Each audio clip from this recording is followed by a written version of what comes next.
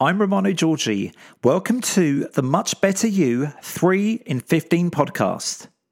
This podcast packs 3 life-bettering, easy-to-grasp principles into weekly 15-minute episodes. These life hacks are designed to improve your mental, social, and financial health and wealth. Give the next 15 your full and undivided attention, for the Much Better You is waiting.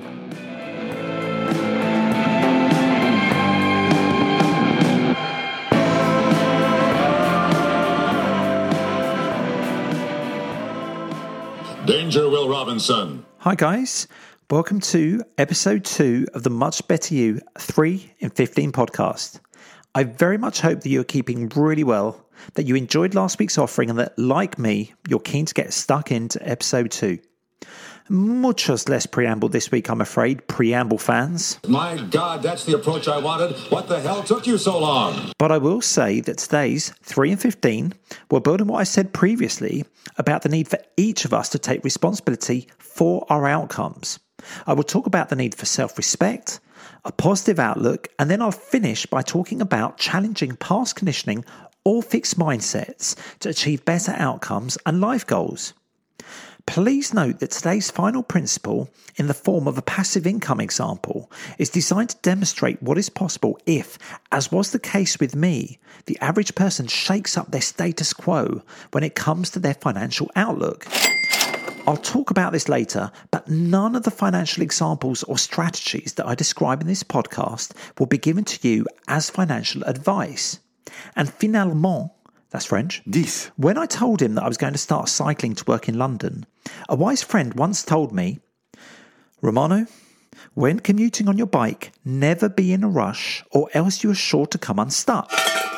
Well, the same applies to you in this podcast, although hopefully you're not going to break a leg or get hit by a bus or anything. But even though every week is going to be packed with potentially life-changing principles, don't try to do everything at once like some kind of crash diet or something. Instead, take your time to learn, reflect, and then apply in a steady and sustainable manner what you believe will work for you. You can always rewind or review these podcast episodes anytime you wish. I'll be here waiting. Okay, mini preamble over.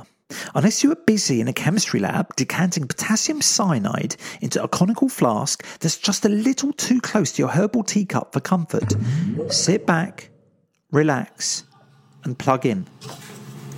This will feel a little weird.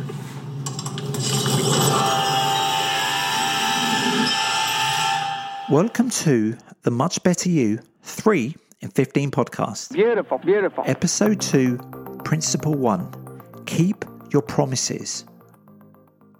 How often do you make promises to yourself that you'll do something positive in your life? I don't know, perhaps you promise yourself that tomorrow morning you're going to get up super early and go for a jog, or that you'll begin a more balanced, healthy diet in the new year, or that you're going to manage your time better at work so that you can spend more time at home in the evenings with your loved ones. And how often are these promises, as well-intentioned as they may have been originally, empty and not acted upon? Or how often do you make promises to others that deep down you know that you have no intention of fulfilling? A deadline at work perhaps, or a pseudo-open-ended coffee date with a friend that was only mentioned because you bumped into them randomly in the street and it was socially less awkward to feign interest in seeing them again than it was to be authentic. Well, all of the above has applied to me and then some over the years. So apologies to any pseudo coffee date friends that may be listening. But anyway, I am certain that such streams of broken promises to both yourself and others are something that all of you will have dabbled in also. In the words of that annoying bloke in Groundhog Day, Ned Ryerson. Am I right or am I right or am I right? Right. In his book, which I mentioned last week, The 7 Habits of Highly Effective People, Stephen Covey describes how we each have a circle of concern over which we have little or no control over the things in our life that fall within this circle.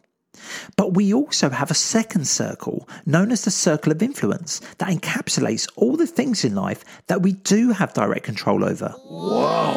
Generally speaking, the circle of influence is smaller than and fits within the larger circle of concern.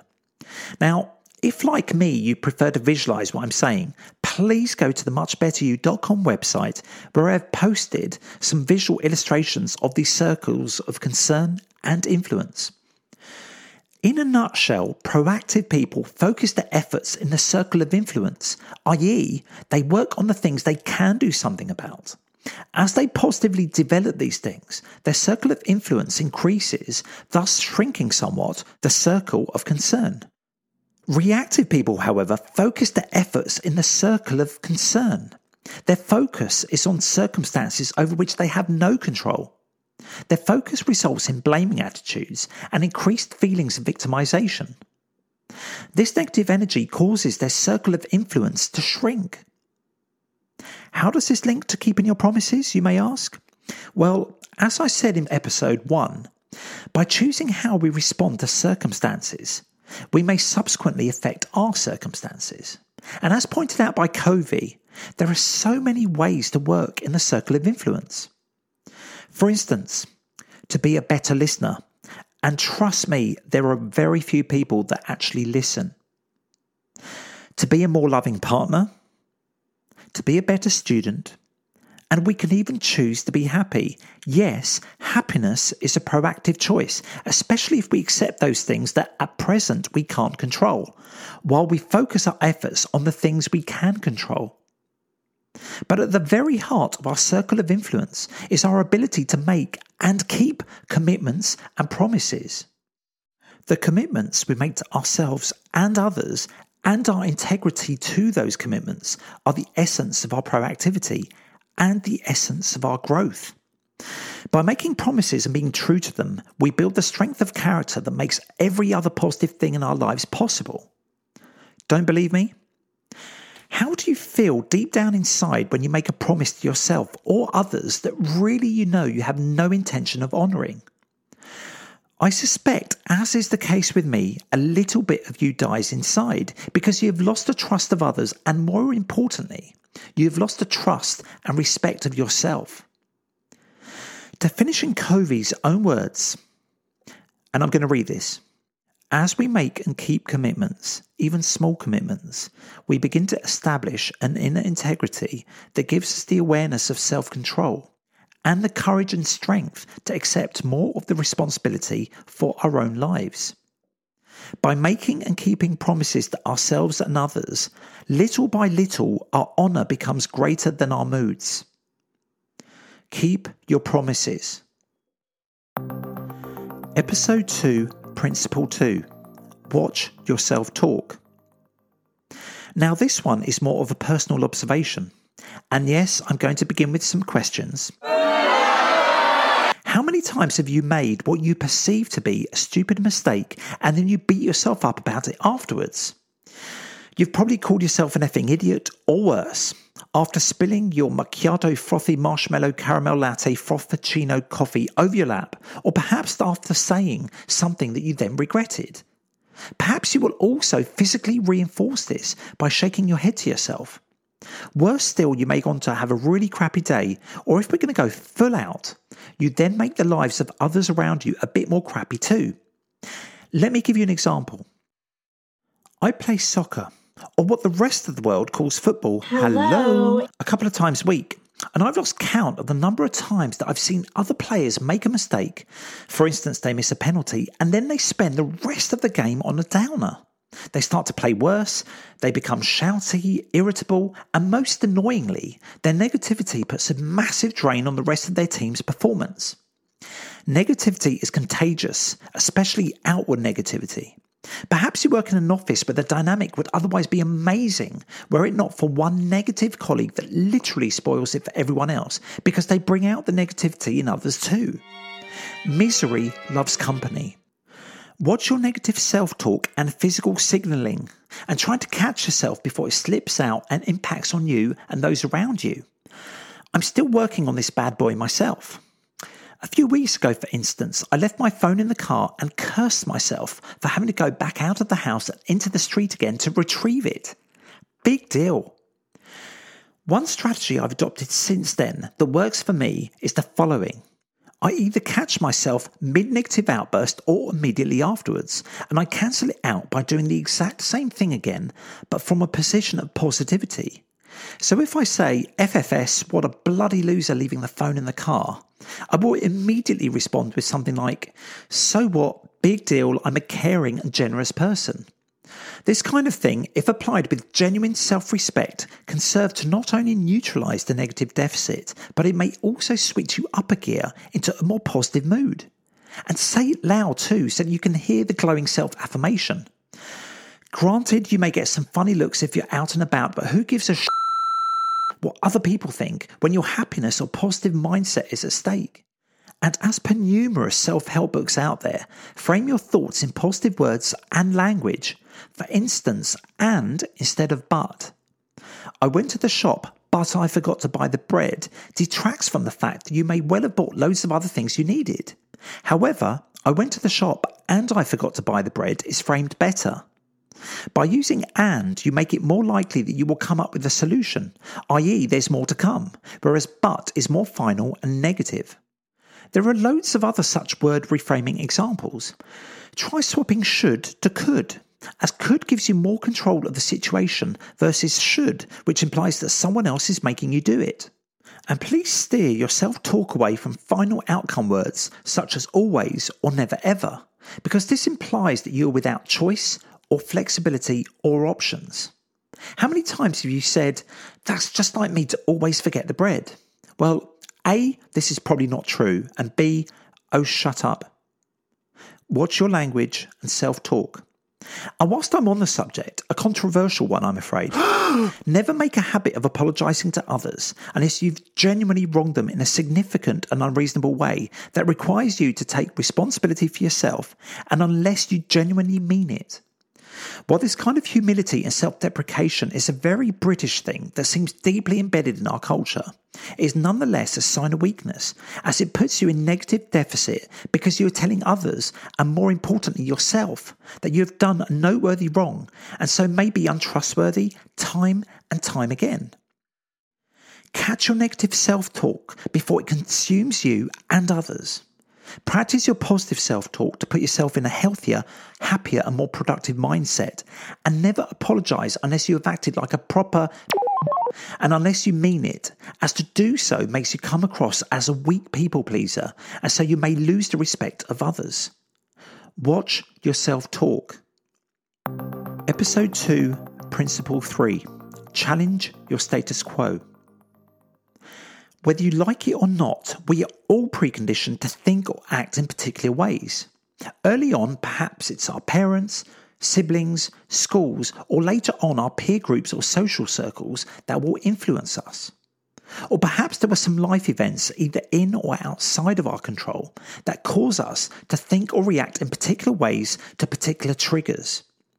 This means, rarely at best, are our thoughts or actions truly objective, and so, more often than not, these will rarely be the best options out there for us.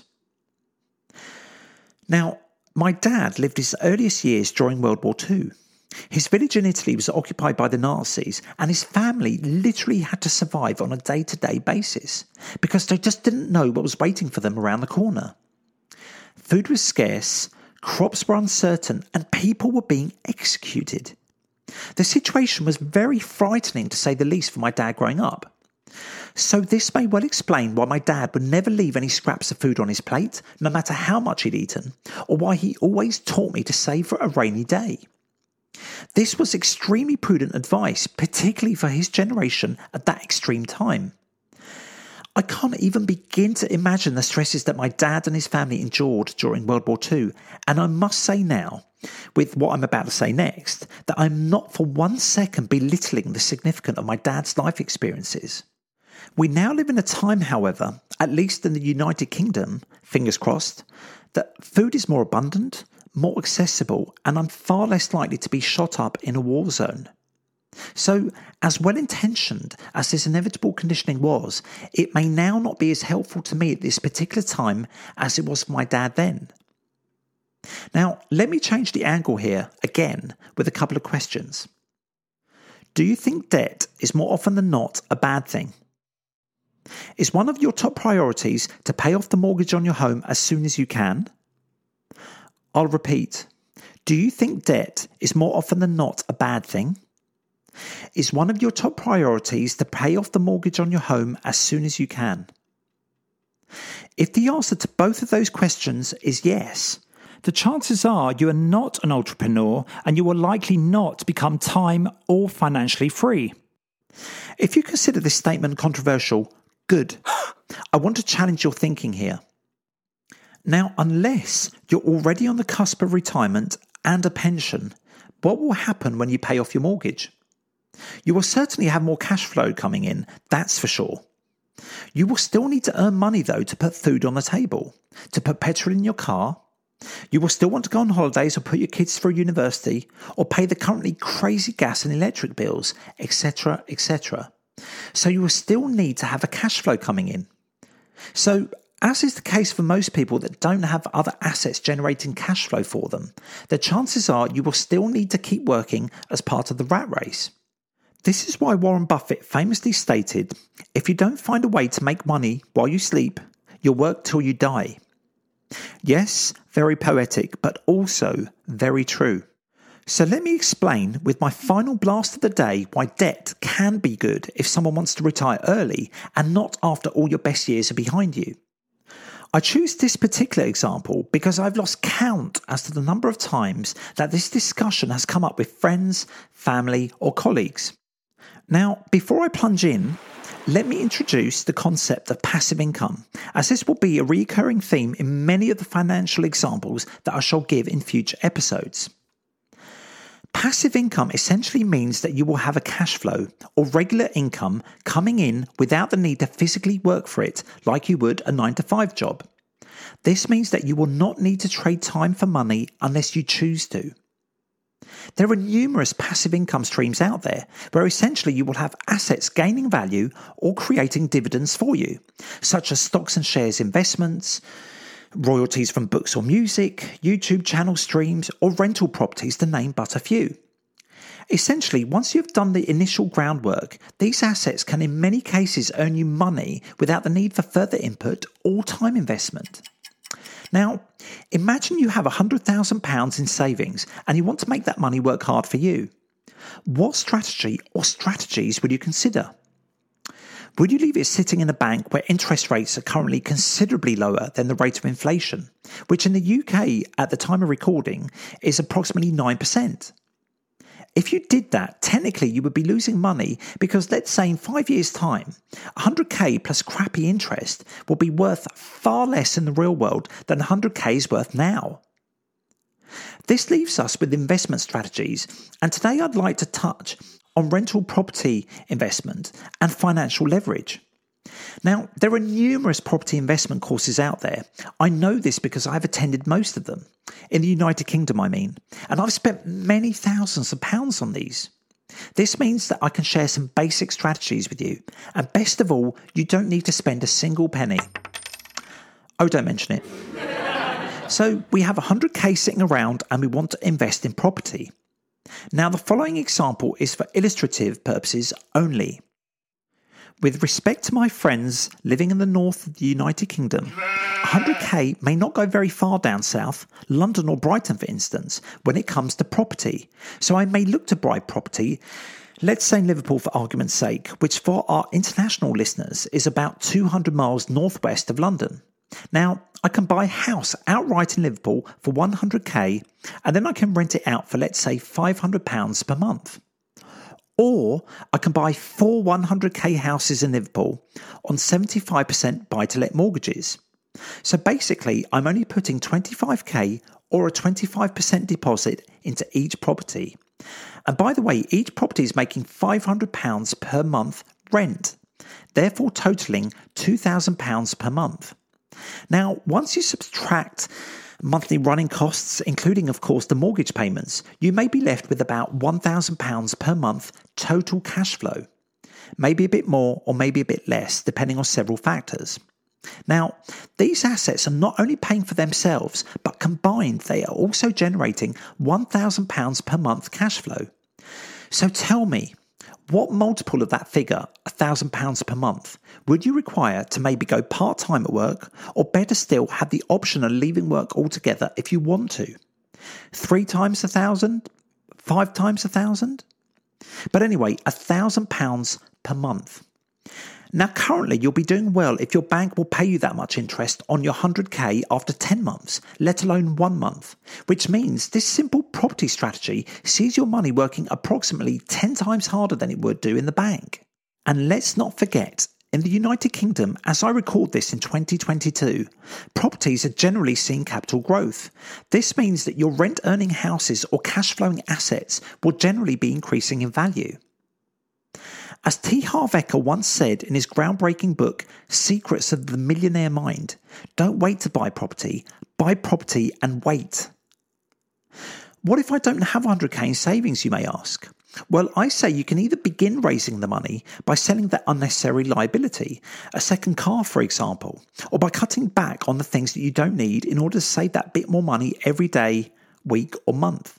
Or perhaps, as per my controversial statement earlier, you can remortgage your home to draw out the funds. Or maybe it may be wiser to start smaller and look to raise maybe 25k initially to buy your first cash-flowing rental asset. Now, I am not telling you to go out there and buy up property. Did I mention that I never give advice? The only advice I will ever give you is do not give advice. But instead, one should ask alternative, thought-provoking questions. But anyway, my non-advice to you is that you should keep listening to podcasts such as The Much Better You to get yourself learned up in all the ways of passive income so that you can achieve your financial freedom as soon as you can. For to do so will let you live life on your own terms. By the way, even though this kind of property leverage strategy works for me personally, everyone's circumstances are different.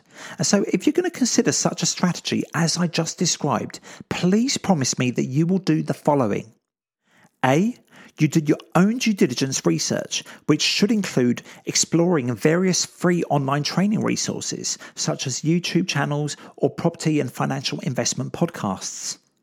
B, if after all that you are still serious about such property strategies, you invest in some formal property investment training courses. And by the way, if any of these courses promise you a get-rich-quick outcome, steer well clear. But instead, search out credible courses. Now, because such courses cost money, I am not going to recommend any. Just make sure that any training you pay for is legitimate and regulated.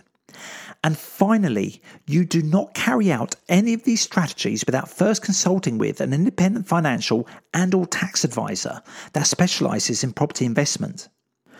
Oh my gosh, I started off this principle talking about Nazis and now I'm boring myself to death talking about tax advisors. I merely want to impress upon you that there are numerous options out there that you should at least be aware of to inform your bigger financial decisions. Challenge your status quo and do not accept the apparent hand that you have been dealt unless it is royal flush. So congratulations. You have made it to the end of episode 2 of the Much Better You podcast, in which I covered 3 principles in 15 minutes. These principles being keep your promises, watch yourself talk, and challenge your status quo.